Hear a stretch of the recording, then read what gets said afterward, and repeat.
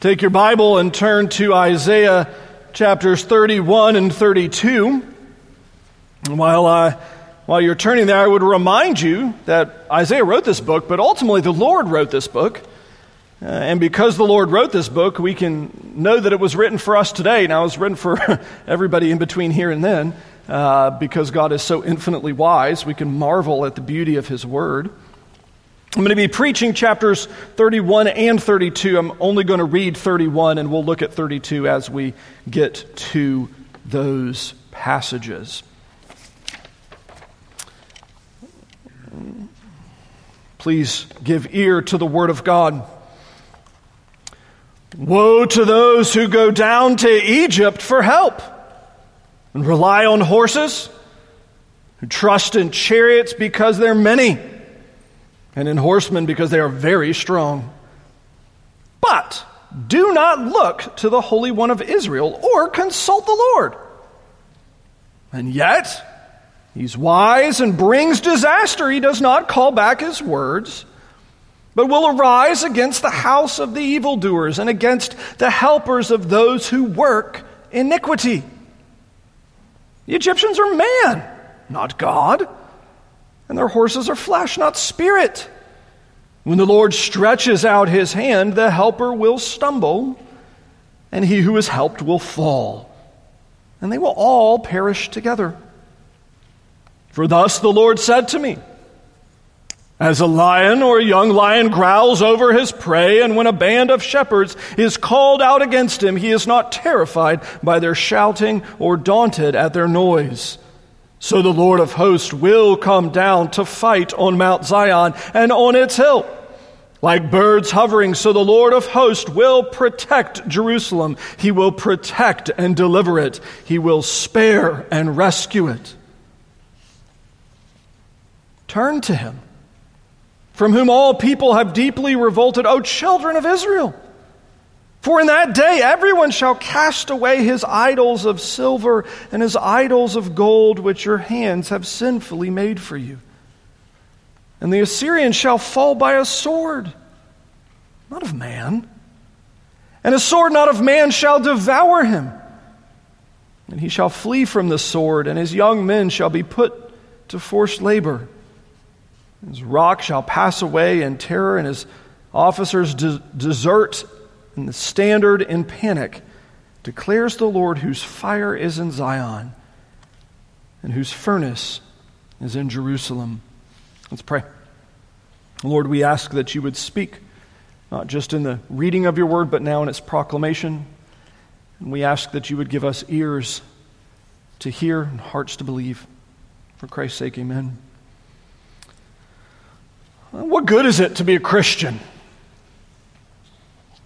And for those of you that have been in the church a long time, that's probably not a question that you ask that frequently. What good is it to be a Christian? If you're a new convert, that's probably a thing that you probably think about in some fashion, or at least you used to. That's how you became a convert in the first place. If you're a searcher, a seeker, a questioner, maybe that's something you think about regularly. Well, what good is it to be a Christian? If you're in Sunday school, I don't know if you caught it when Dr. Pitts was talking, but he actually addressed this exact point of what good is it to be a Christian? Well, there's many benefits to being a Christian. It deals with eternity. Christ saves us for all eternity. We have forgiveness of sins and things like that. That's wonderful. But Christianity is not just confined to eternity. But in fact, actually, we could go so far as to say it addresses every day of our life. For the Bible addresses every day of our life. It addresses every hour of our life. It addresses every event of our life. It addresses every single bit of the now and also the later. In fact, actually, and this is what Dr. Pitts was talking about, the doctrine of vocation, it really addresses the idea of being a Christian in every circumstance. Whether that's being a Christian as a banker or a baker or a pastor or a person who runs the home. All of those things are the arenas where our Christianity is worked out. It's why it's so important and why historically the church has been so busy about teaching people how to think in a Christian way in general. I pastor.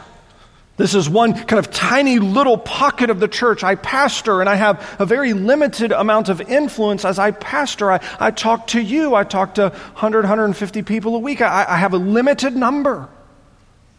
But you will take that out into the construction world and into the medical world, and you'll take it out into the world of education, and you'll take it out into your neighbors and your neighborhood. You'll take the Word of God everywhere. I'll go like 5 places in our county this week. You'll go like 500. Why it's so important that the church instruct how we think about Christianity and the world in which we live. And this becomes increasingly important, as though certainly this is, I don't think, true for the entirety of the world, but at least for the United States, it seems like every week the world gets weirder. If you watch the news, which you probably shouldn't, every week it seems to get weirder. The one that I laughed at this week that was absolutely amazing, the climate activists got tired of trying to glue their hand to paintings because it wasn't working, because they all have acrylic covering on them so it can't hurt the painting. So I don't know if you saw this in Germany this week. They cemented their hand to the middle of the road. And they did such a good job cementing their hand to the middle of the road, they actually had to chisel the middle of the road up. The problem is, it's very difficult to chisel the middle of the road up without chiseling part of your hand off. And so you have these wonderful videos of these climate activists just screaming incoherently as the chisels are maybe a little too close to their fingers, and the workers being like, I'm trying my best. And we're like, this is the world that we live in right now. The other story that made me laugh this week is in an effort to improve an entire kind of city's mental health. I think it was a Dutch artist, decided that as their art installation piece would put 2 gigantic rubber duckies in Hong Kong Harbor in an effort to improve the entire city's mental health. So that as you travel anywhere that you can see in the harbor, these 2 60-foot tall rubber duckies would remind you of the hilarity of life and improve your mental health. I'm like, what is going on in the world? This is the best we have to offer? An art installation of 59-foot tall rubber duckies in Hong Kong Harbor. This is what we have as a world to offer.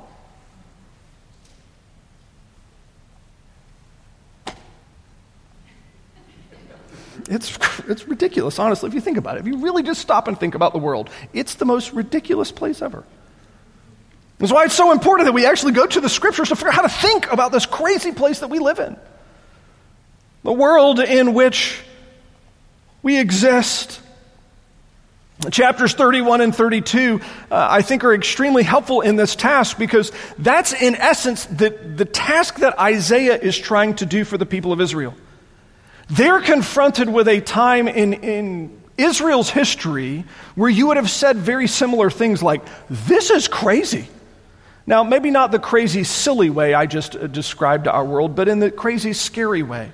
If you remember from previous weeks, if I can get my map kind of again backwards in my head for you, you have Israel right here, you have water all on this side, you have one gigantic scary enemy up here, Assyria, that's getting ready to invade, and they've tried to make an alliance with Egypt down here in an effort to fight this. So they have, in essence, formed an alliance with the worst people group on the planet, their greatest enemies, to try to protect themselves against their most scary enemy. This would be the equivalent of the Jews forming an alliance with the Nazis to protect them from the Russians. Very complicated and very messy. Everybody would have been confused by this alliance between Israel and Egypt, and everyone that would be looking around, the common man looking around at the world, would have been going like, what is happening? What is going on? My entire childhood, everything I've been taught about the Lord has been framed from the perspective of Egypt are the bad guys that God destroyed, and now they're our only hope? It's not Obi-Wan, it's Egypt. This is the most bizarre thing that's ever happened. I'm so confused. What's going on? Chapters 31 and 32 give us a brief, or at least the way I'm hopefully going to present it today, a brief overview of kind of some of the ways that we can think about these crazy circumstances, the world in which we live. Well, verses 1 through 5 of chapter 31 start with a very kind of clear and sobering portrait of what's actually happening with Egypt. You would have looked at this and thought, oh, this is a political play by our pseudo-king. This is a last-ditch kind of effort to keep the nation alive, to keep Assyria from invading. Well, maybe this is a political blunder. I'm not sure. And to reduce the conversation to politics. The interesting thing of what Isaiah does, though, is as we have a conversation about politics, is he doesn't talk politics. He talks religion. In the world of politics. Woe to those who go down to Egypt for help. Woe to those who rely on horses. Woe to those who trust in chariots, because there are many. Remember, chariots represent the strongest military technology that existed at this time in history. Chariots would have been the equivalent of like our drone strikes or things like that, atomic weapons. You did not lose if you had chariots.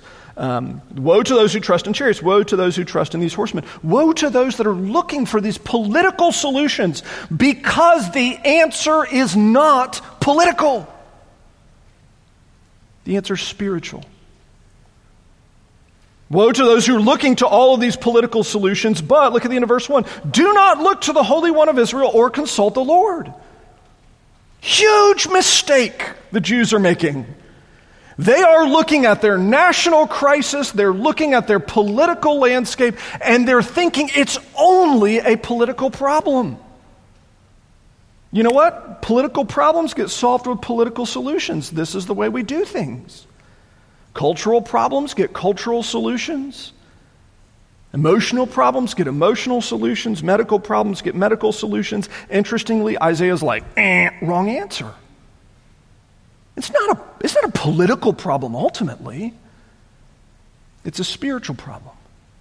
Because what's happening for the people of God at this point in time is they're looking at their political circumstances and they're hoping in their political solutions instead of their God. Instead of their God. And interestingly, verse 2 then begins an explanation of who this God is. He's the God who is wise. He knows what he's doing. He's powerful. He brings disaster when he wishes.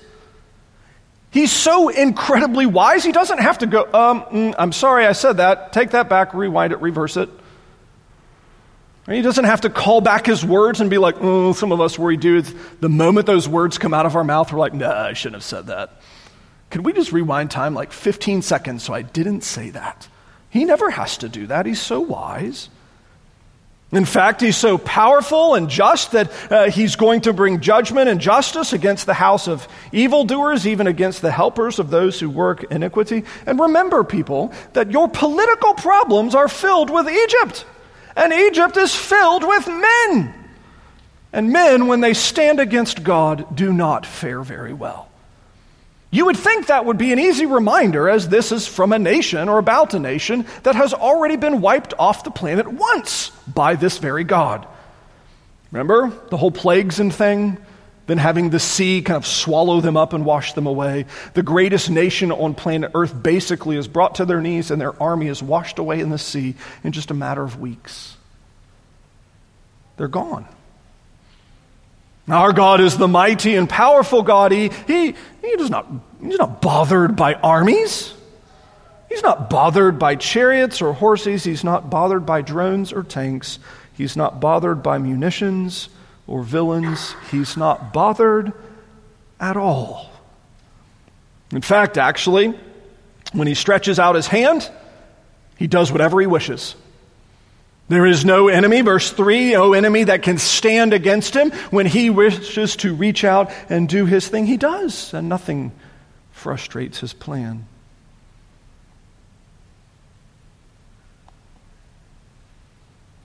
He's not bothered by anyone or anything. I love to think about that. Have you ever thought about that? I mean, for some of you in here, I know some of you hate plans. And this next illustration is probably not going to be as impactful for you because you don't like planning in any form or fashion. But some of you love planning, right? It's your favorite thing to do. Your plans have plans to make plans, and it makes you happy. And for those of you that fall in that category, I will not name names nor make eye contact with any of you. There are few things that challenge your world quite as much as when your plans must be altered by new information. The weather's bad, the tire was flat, the car's out of gas, the toddler's thrown up, whatever it is, plans have to change, and the world is coming to an end. Our God is so wise. Nothing frustrates his plans. I love that actually what Isaiah does to a political problem there that all of the Jews would have been confronted with is to provide a religious solution to challenge the people of God to think about the character of the God who is at work.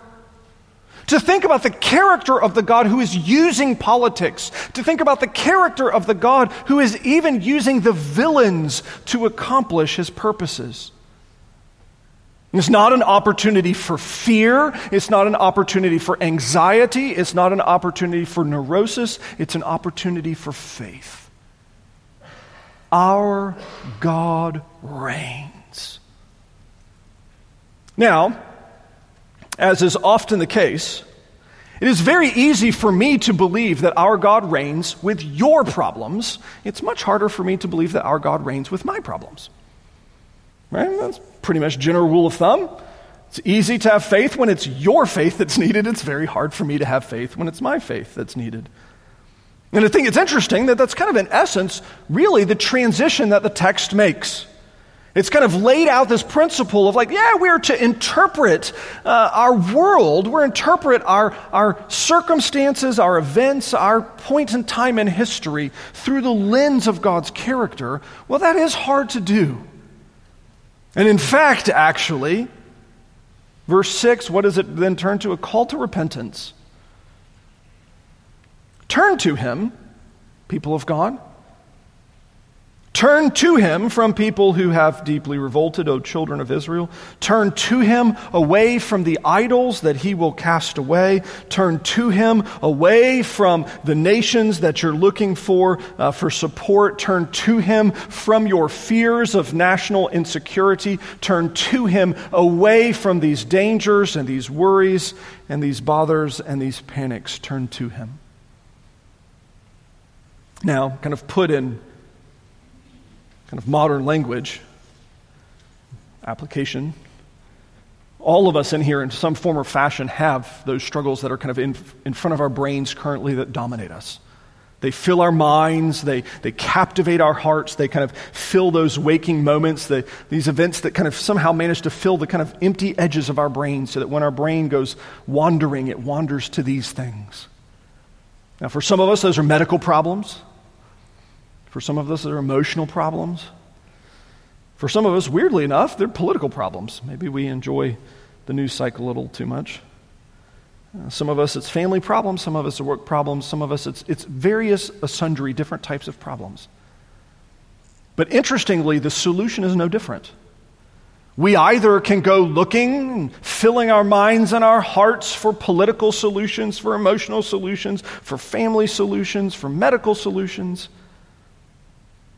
or in some sense, realize that maybe this call to repentance isn't just for them, but maybe it's for me.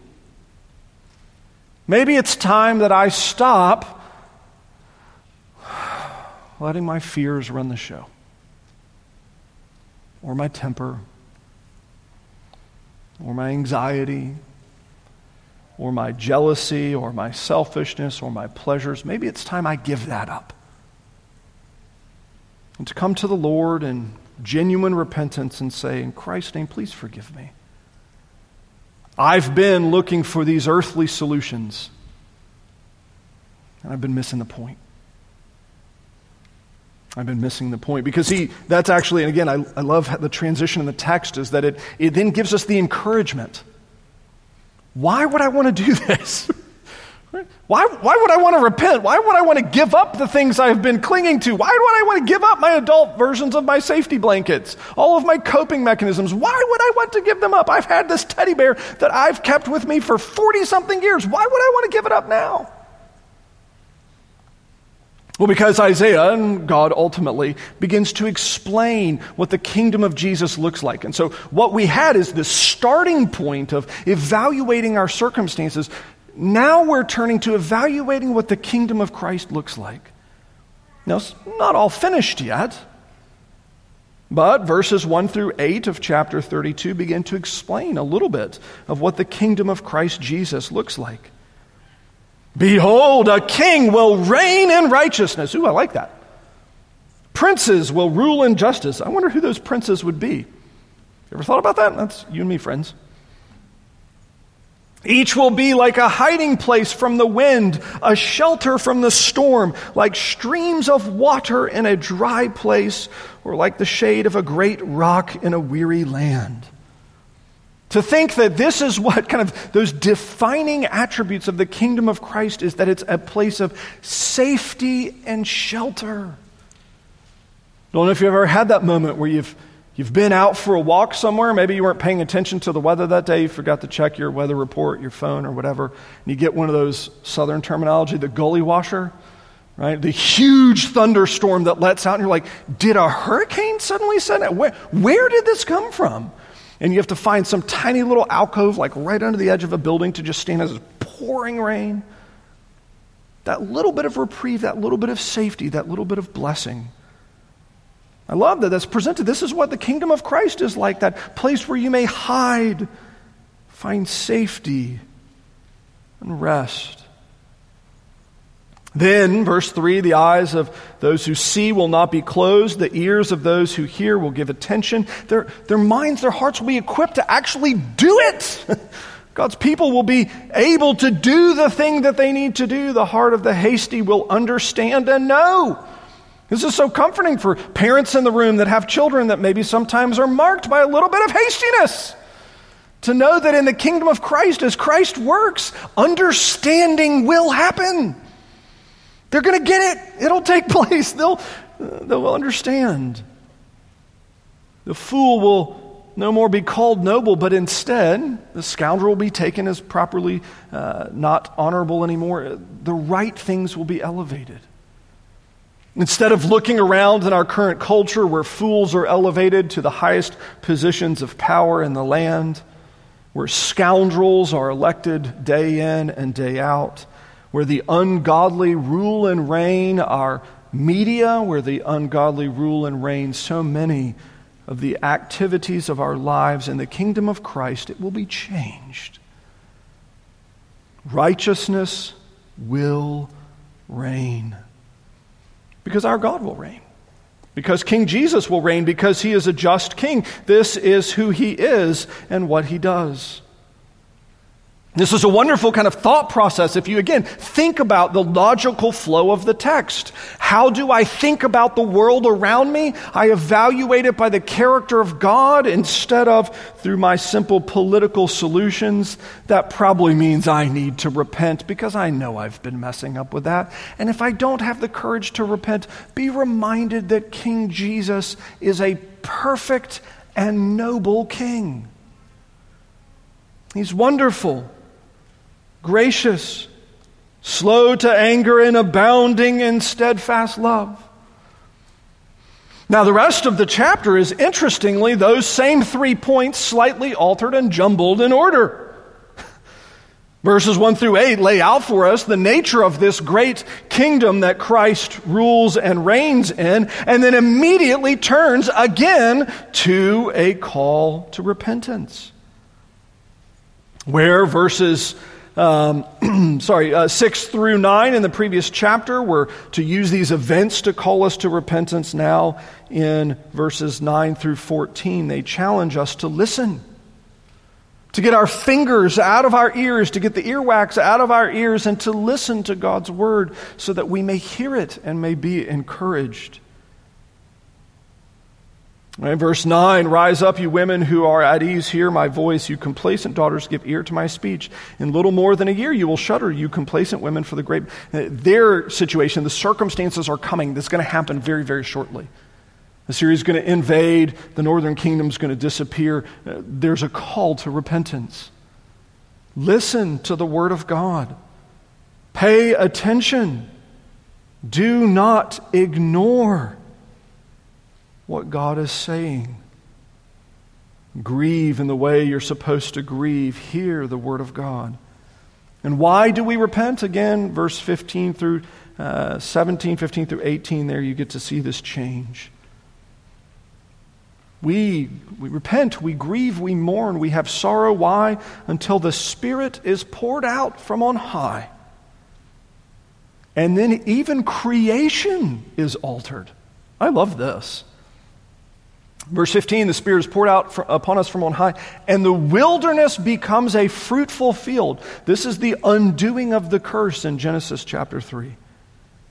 And the fruitful field is deemed a forest, and justice will dwell in the wilderness, and righteousness abide in the fruitful field. And the effect of righteousness will be peace. And the result of righteousness, quietness and trust forever.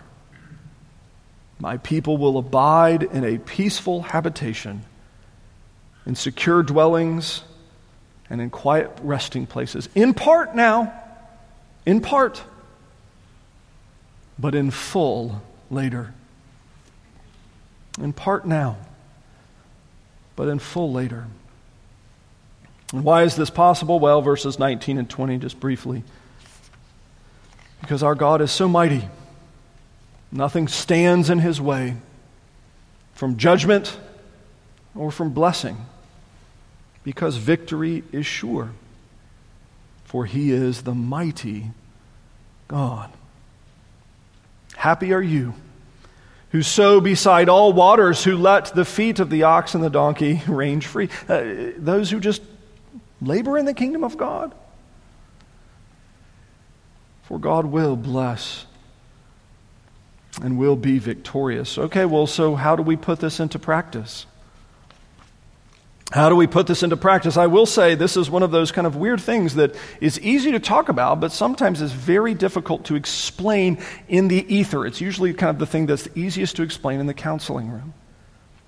And the reason why is because most people do not push pause on their response long enough to actually consider what it is. I'll give you an example of this. It's what makes sitcoms great. If you ever have a TV show that you like, a comedy, a situational comedy, a sitcom, what makes that comedy great is that whenever they do the dumb thing or the angry thing or the bad thing, there's always a 2-second pause that's just long enough for the punchline to be delivered. Right? The kid comes in and they drop the thing and it spills everywhere. And rather than tempers immediately flaring or tears immediately flowing or voices being immediately raised, there's a pause long enough for what? The joke. Right? That's where the joke is made. That's where you know it's going to be funny. Everybody pushes pause, time out on the response, long enough for the joke. And then people get angry and then tears and then whatever else. The interesting thing, most people never learn the ability to push pause on their emotions at all. And so what happens is we're kind of led around like a bull by the nose by whatever our circumstances are. Whatever we watch on television, whatever news station we watch, whatever's trending on Twitter, whatever's popular on Instagram or TikTok, suddenly becomes the most important thing that's leading us around by the nose or pulling us along by our ears, forcing us to emotionally respond. And most of us never push pause long enough to say, what am I feeling? Why am I feeling it? And what does the Bible tell me about that? We never push pause long enough to do that, do we? This is always fun to watch as we enter into presidential election cycles and we get to see kind of both sides of the aisle and then all the in-betweens kind of get worked up into kind of foaming at the mouth, frothing everywhere because everybody's so, and they're like, Wait. First, push pause. What are you feeling? Are you actually anxious? Are you actually afraid? Are you actually angry with people? Why? Secondly, why are you feeling that? And then third, what does the Bible say about that? Because I'm pretty sure the Bible says that this ruler, no matter good or bad, is going to be instituted by God. Romans 13 says that. They're going to be horribly corrupt. The Bible pretty much says that. And at the end of the day, it's going to be a kingdom that falls to the kingdom of Christ Jesus. Because all kingdoms will fall before the kingdom of Christ Jesus. So why do I have to worry about any of it? Instead, vote your conscience. Serve the Lord. Or dealing with your boss who's skipped over your promotion for the third time. When you know you work harder than your coworkers, it's that one time that you stood up to them and whew, that was it. We don't push pause long enough to figure out what we're feeling, what we're thinking, and then to bring it under the Word of God. What does God tell us about this? How can I hope in the kingdom of Christ Jesus? How can I confess my sins and seek forgiveness in Him? How can I trust in the Spirit of God? You see, that's part of what is so significant about the Reformed view of the supper, the Lord's Supper here in just a moment, is that this supper is not just a normal and ordinary meal. Many of us will have that in roughly about 45 minutes or an hour or so. But what's going to take place in this meal is where we sit down with our Heavenly Father in our union with Christ, empowered by the very Spirit of God Himself, and we feast upon Christ Jesus. And it's a time for us to kind of push pause, to push the timeout button on everything in our life, and to just for a moment bring our minds and our hearts in subjection intentionally to think about, what am I thinking and feeling? And how does the Bible speak to that? How do I view my concerns and my worries? How do I view my joys and my gladnesses? How do I view all that I am underneath the death of Christ Jesus? That He took my sins to the cross, paid for them there to make me new, so that I may live as a new man, you may live as a new man or a new woman in the kingdom of Christ. And in doing so, remember who He is. And in some sense, remember who we are. That we are the children of the King. And it's our joy and our privilege to live like that. Let's pray together. Father, we thank You for Your word, that it does teach us and tell us who we are and how we are to be. Would You please forgive us for being so preoccupied with the kingdoms of man, the kingdoms of our corporations, even the little kingdoms of our families, and not quite preoccupied enough with the kingdom of Christ. Forgive us for our sin. Would You please reorient our minds that we would think of our worries in light of Your faithfulness. We pray for Christ's sake. Amen.